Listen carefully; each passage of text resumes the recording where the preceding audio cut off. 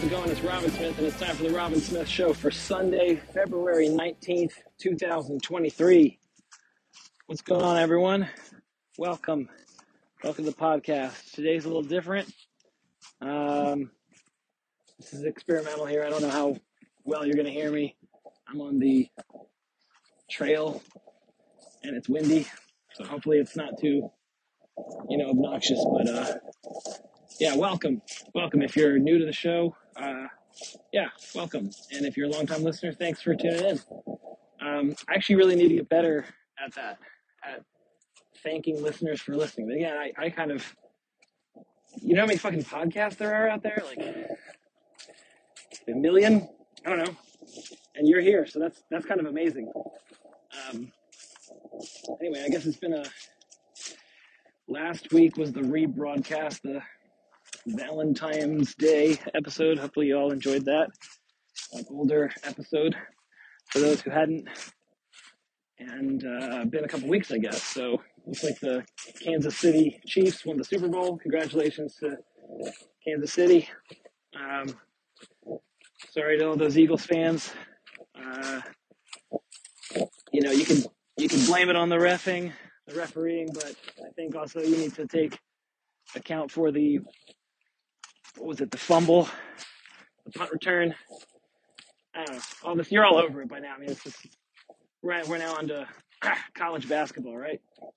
Terps, the Maryland versus Nebraska tonight. So anyway, I'm really excited. For those who don't know, really excited about this upcoming conversation that I'm going to have with Robert Falconer. I've been reading his book. So if you're new to the show, Bob Falconer is a veteran clinician, veteran IFS therapist, internal family systems model, and that's the model that I primarily, almost totally use with my clients. And Bob sent me his book. It's called The Others Within Us, and I just can't put it down. I can't put it down. I was just at a 3-year-old's birthday party today, and I was telling my godfather, he's like, "Hey, Robin, how are you doing?" And I was like, "Steve, I feels like every time I see you, another transformation has happened. Like 2 years ago, reawakening to God. 1 year ago, this awareness of multiplicity, that the mind is naturally multiple. And now, after reading Bob's book,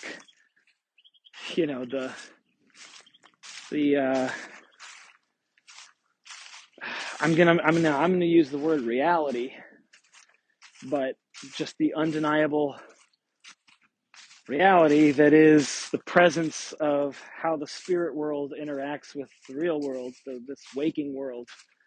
And that's kind of what Bob's book is all about. And we're going to get into that. I mean, if you don't know what I'm talking about, please feel free to tune in next week when I release the interview with Bob, because he and I are going to talk about the contents of his new book and the implications of this work. When I first got the book, the foreword was by Dr. Richard Schwartz, Dick Schwartz, the developer of IFS. And he's basically saying, I've been really concerned about this material coming out and being public. A lot of the times, IFS practitioners will talk about this stuff, in safe circles. So at like level 1 trainings or behind a paywall of a training, but not really publicly, And so with Bob's book coming out, it's pretty much like Dick is writing. He's like, I'm really concerned this is coming out, but since it's coming out, I might as well address, my fears about this. And, Dick is concerned about the internal family systems model being discredited or being kind of lumped into kind of new age woo-woo bullshit. When you start to unpack the claims about what IFS practitioners are encountering when working with clients. You know, the way I describe it to people who don't know, it's almost like, I'm sure you've heard of psychedelic assisted psychotherapy. I mean, psychedelics are having a new renaissance, but it's like psychedelic psychotherapy without the psychedelics. Because what you're doing, it's not hypnosis, okay? And it's not meditation, but the practitioner is getting the client into a trance state, into a state where their imagination is kind of fully available to them. And, you know, if you think about the imagination as just like, oh, you're just imagining things, meaning that they're not real, that's false. And again, I mean, I think Bob might not even talk about it being false. He's just kind of looking at, well, how useful is it? If you were to take your imagination seriously, how useful could that be with regards to healing yourself? And it turns out that it's really fucking useful to take your thoughts, images, sensations, impulses, all these objects of awareness that meditators talk about, to take those things seriously. And if you do, if you interact with that world, the dream world, the spirit world, the world that you enter when you're in a trance state, if you take all that seriously and treat it as if it's completely real, it responds differently than if you just, you know, will it away with some kind of a logical part of you or a rationalist part of you that says, you know, that's just a coping response, or that's just, you know, my imagination's getting the better of me, you know, whatever, push it away, move on. And if you do that, then you're going to be blind to the medicine that you have available to you inside. And so, I mean, the best, like, I'm going to assume that most listeners are, you know, are raised, if you're in the, I mean, most listeners are in the United States, and there's a healthy Christian substrate of the U.S., although some of you might be secular. But let's just assume that most of you were brought up under like a Christian tradition. It's, or maybe it might even work if it was just talking about Abrahamic, you know, all Abrahamic religions. This notion of like devils and angels, demons and guides, you know, purely malevolent beings and purely benevolent beings. You know, if you had talked to me about this stuff a few years ago, I would have boxed all that in my atheist worldview. I would have been like, you know, this is someone who's, you know, they're deeply religious and they adhere to their convictions of this stuff, but it's their way of navigating what this life offers them, you know. But now it's now it's like, oh no, actually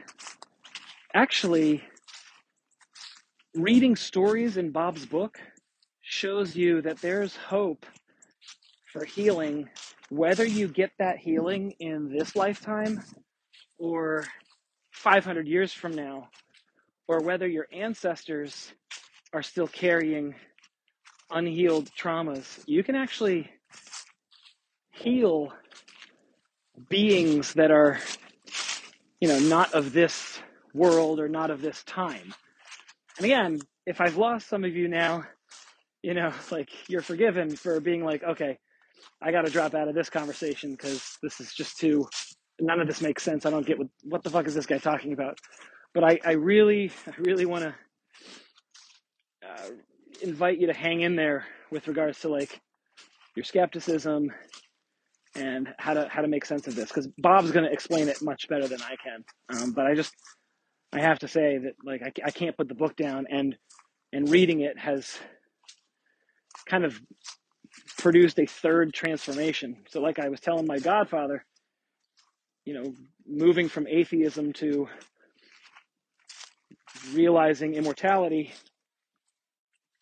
was the first transformation. And then internal family systems therapy is realizing that I'm not a unitary mind. I'm not some total, Robin is just an individual with a bunch of thoughts and feelings and goals and fears, etc. But actually, I'm a constellation of an inner tribe, an inner society, an inner village. What the model calls is an inner family, but that's just because the model was developed by a family therapist. So you can really conceptualize all these beings inside of you as an inner village. And again, they're all they're human, but you can also encounter entities in the spirit world that are not a part of you. They're not you. Which again, that's kind of like the third awakening, is to realize, oh shit, like the decisions that you make in your day, how you live your life, how you relate to yourself and others in the world, can be directly a function or a result of some of these forces, some of these entities. And is this making sense? I don't know. This is the hard thing about a podcast, is that it's, it's not it's kind of a conversation, but it's not really, Oh shit, I'm in the muddy part here. Sorry, 1 second. So I probably, again, I should have explained myself. Why am I on the trail instead of in the studio? My parents are in town, and when they visit us, they stay in the basement bedroom, which is where the studio is. So that's why today's episode is coming to you from the trail, coming to you from Bluetooth headphones, and then no guest today. I still need to get Rich Del Grande rescheduled.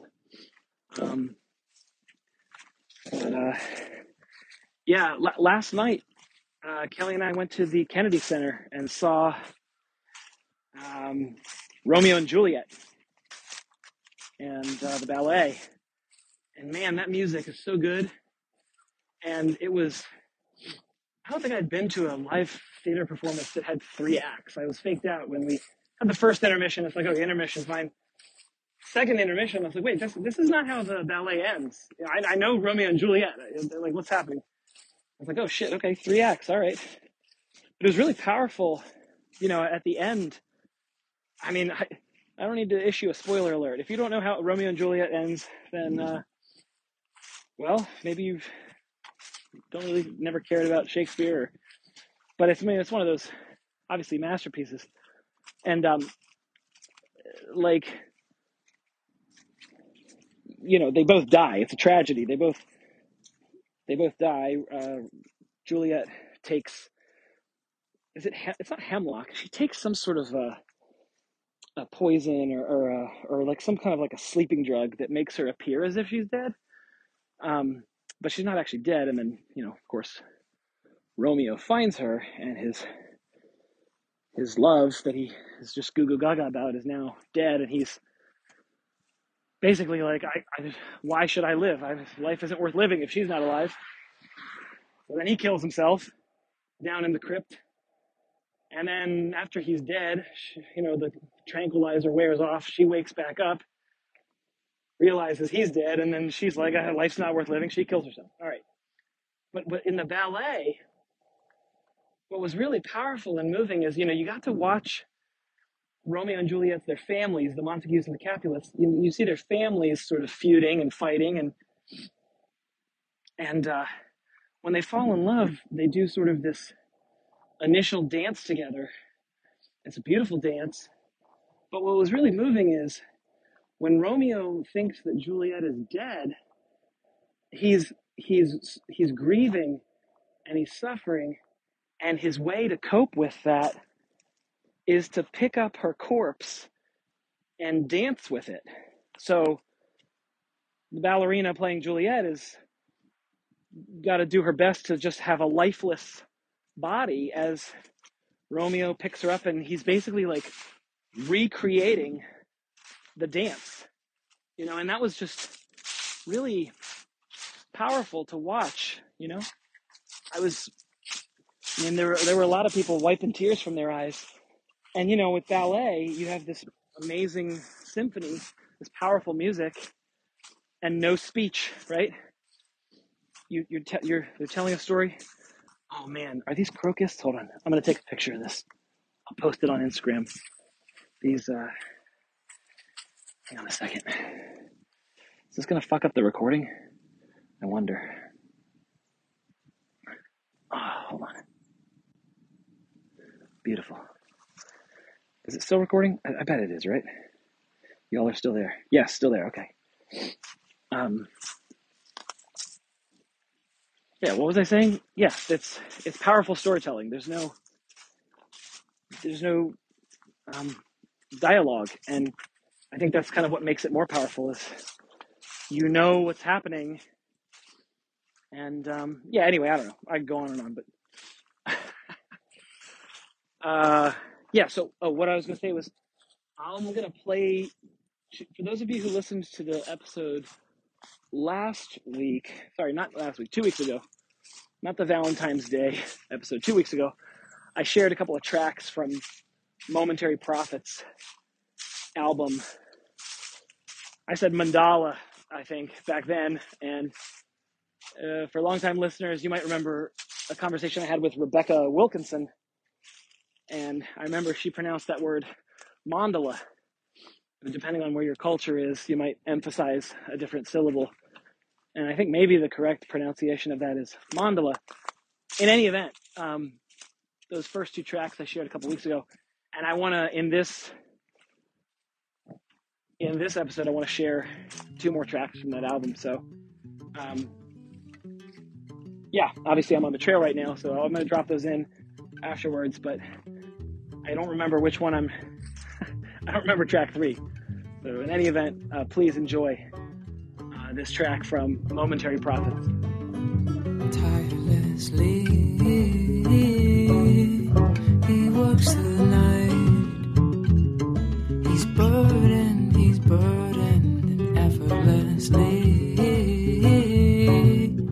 His nights melt to days, obsessed by the things he can't know. He sits alone in walls of wood and tall, piles too high, his skin and bone, hands alive, dancing with a knife, steady, steady, as they go, steady, steady, as they go.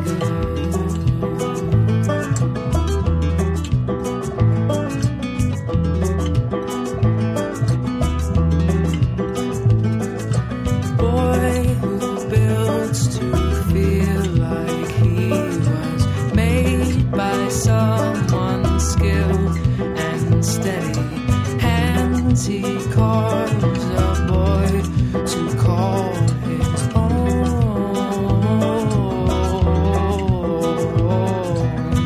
He cries to the heavens just to know, just to know.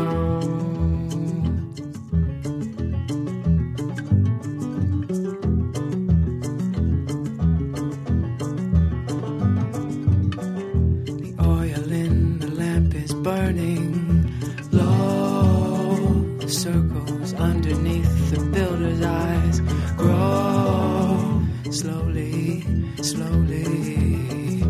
Boy comes to life just to satisfy the one who gave him life. Somewhere in the builder's mind, he knows this time he won't find the answers, so he dusts off one more block of wood and cars.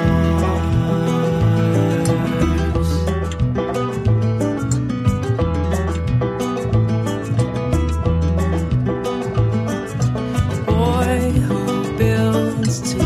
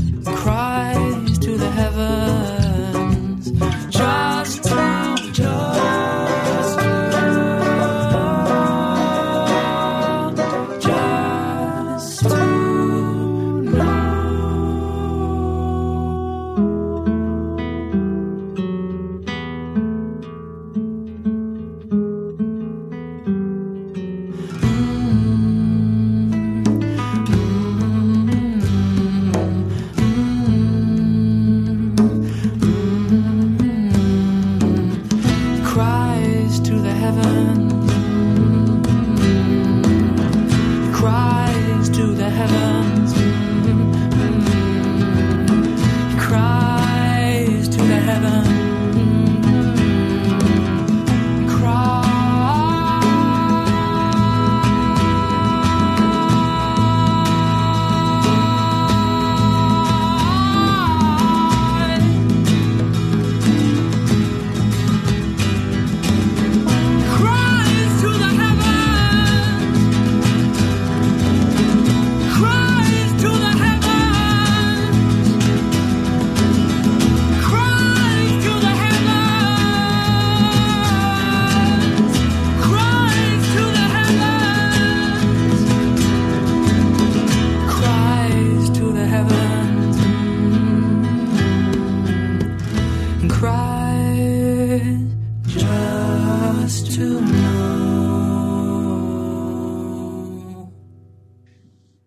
All right.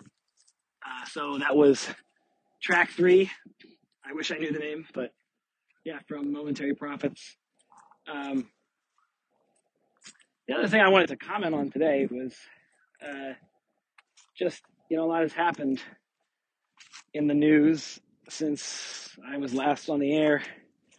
I think the State of the Union happened since we last touched base live. And, when was the last time that a president said the state of our union is not that great? Was it Ford? Was it Carter? Has a president ever done that? I don't know. But it seems to me like, I don't know. I guess you could, in what basis are you determining the strength of the union, of our country? If you're talking about the health of the people, are you talking about the health of the economy? Are you talking about GDP or jobs or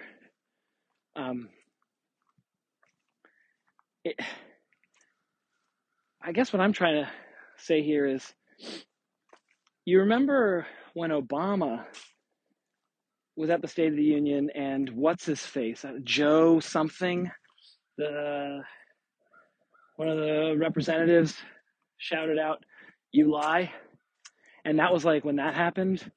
It was like everyone was kind of like, oh, like, it was obviously unexpected, and I think when Trump gave the State of the Union, there was also less than respectful decorum shown by senators and representatives, and then this most recent one with Biden. Obviously there was, the chamber is starting to, or has been kind of ebbing closer and closer towards more, parliamentary democracies where the legislators are on the floor and just yelling at each other. And, you watch some of those videos and you can see people in parliament getting into fistfights. I think, was that happening in South Korea? Someone fact check me on this. I shouldn't talk about things I don't know about, but I want to say it was South Korea, but I could be wrong. But, there's basically, in democracies, when people are allowed to have free speech and speak their mind, and then the conflict gets escalated, and the sides of the political spectrum get polarized. And in our culture, when you just look at an analysis of the State of the Union, the members of Congress are becoming more and more, or less and less respectful, I should say. And is that a good thing? I don't think so. It's a symptom, right? It's a symptom of not being able, it's a symptom of not feeling like you're heard, right?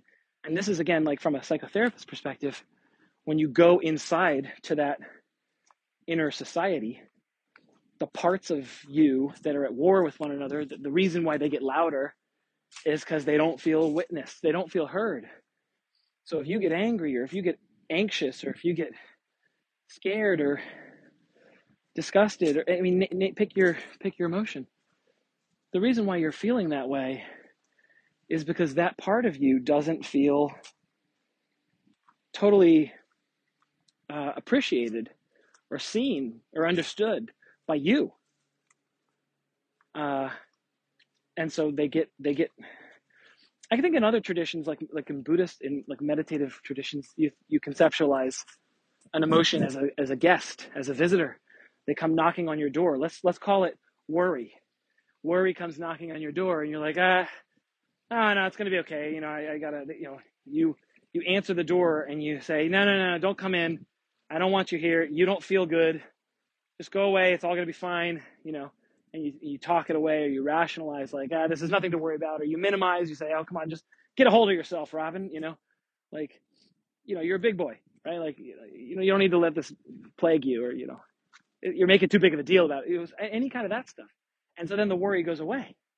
What happens is it comes back and it knocks on your door louder, because you didn't listen to it, because you didn't take it seriously.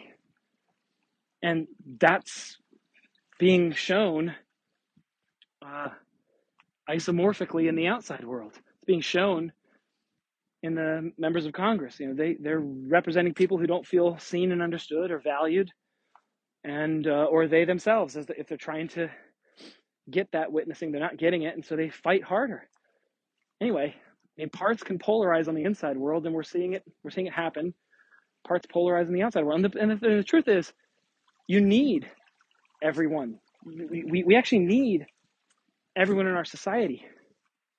There's not one person that we don't need. The left needs the right.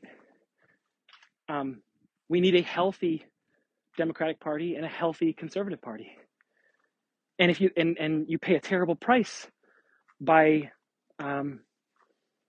dismissing or disintegrating, trying to cut off, like, let's say, for example, the majority of my listeners are liberals or don't like Trump, for example, or Trumpers or Trumpism, right? There's a terrible price that we will pay if we just write these people off, because they're our brothers and sisters. They're part of our family. I mean, if you're listening to this, think about your own family.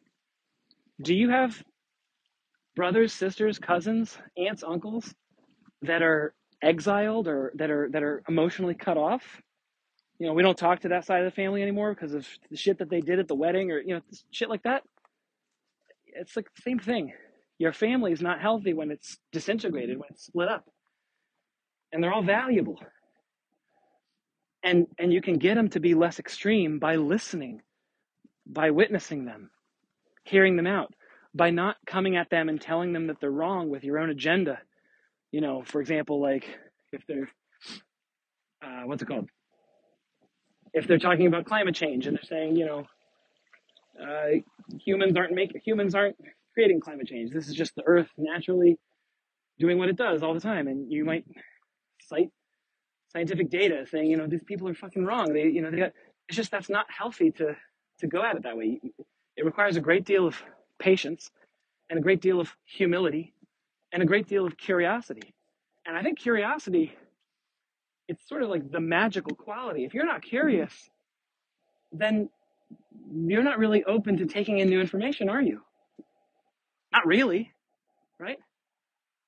Anyway, my wife always says that I preach, and I feel like I'm preaching to you all. I really don't mean to, but I don't know. Like when Biden says the state of our union is strong, I just kind of wish that our leader could actually say, I want to say that the state of our union is strong. And in many ways it is. But I also have to acknowledge what's going on in our country, and kind of saying it not from a I'm right, you're wrong, but saying it as a leader, as someone who's trying to not have anyone lost in the shadows or cast out or, not welcomed into the the tribe, the tribe of 340 million or however many people are in the United States, if we could actually acknowledge that we've got a real crisis on our hands, but not as a way to scare people, but to treat them respectfully and just kind of tell it like it is, honestly, and say, we've got a real problem here. Now, the other thing is, I actually haven't watched all of it. I think I watched the first half of the State of the Union. Maybe he did mention that. I mean, maybe I'm just pitching that kind of be articulated at the top. Have the courage to say the state of our union is not particularly strong. But again, what the fuck do I know? I mean, I'm not really in a position to. I don't know. I'm not in a position to say that in a way that comes from a place of authority or credibility. So I'm undermining my own. What do you? You're listening to me. I'm a therapist. I should stay in my swim lane, right? Anyway, I don't know how many minutes we're in, but probably time to share. Probably time to share another track from the great Momentary Prophets. Again, this is track 4, and it's my great pleasure to share it with you. And I won't see you on the other side of this track, but I will see you next week. And my conversation with Bob Falconer, I said it before, I'll say it again. This is the most exciting conversation. I have not anticipated an interview with a guest on the show the way I am this time. If I could get all listeners who've ever downloaded an episode to tune into this episode, that would be swell. To me, it seems like it's the most important one. Anyway, and with that, thanks for tuning in. Thanks for listening. I'll see you next week. Here is track 4 off of Mandala to bring you Momentary Prophets.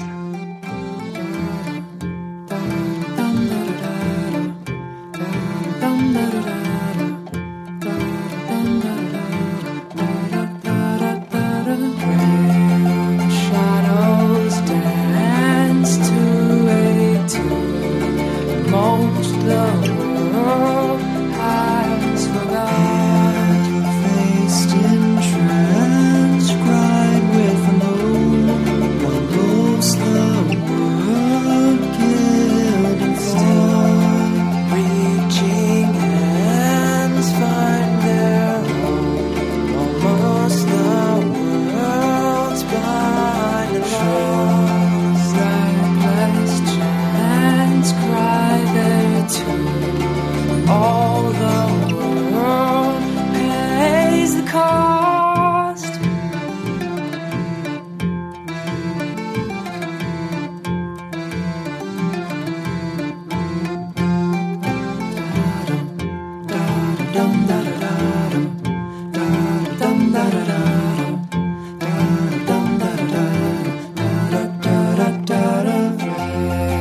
Shadows dance to a tune. Most the world has forgot.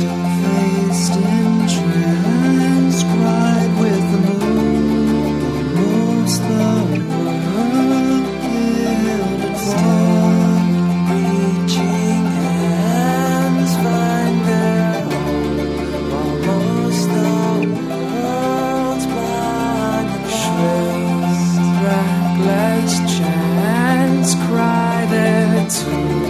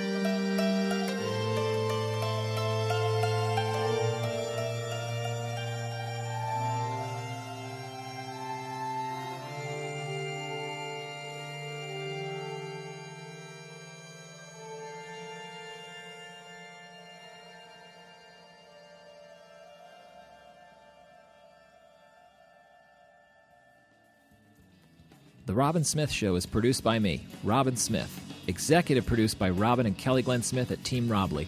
Theme song by The Very Small. The show is engineered by one of my alters, Games Nabisco.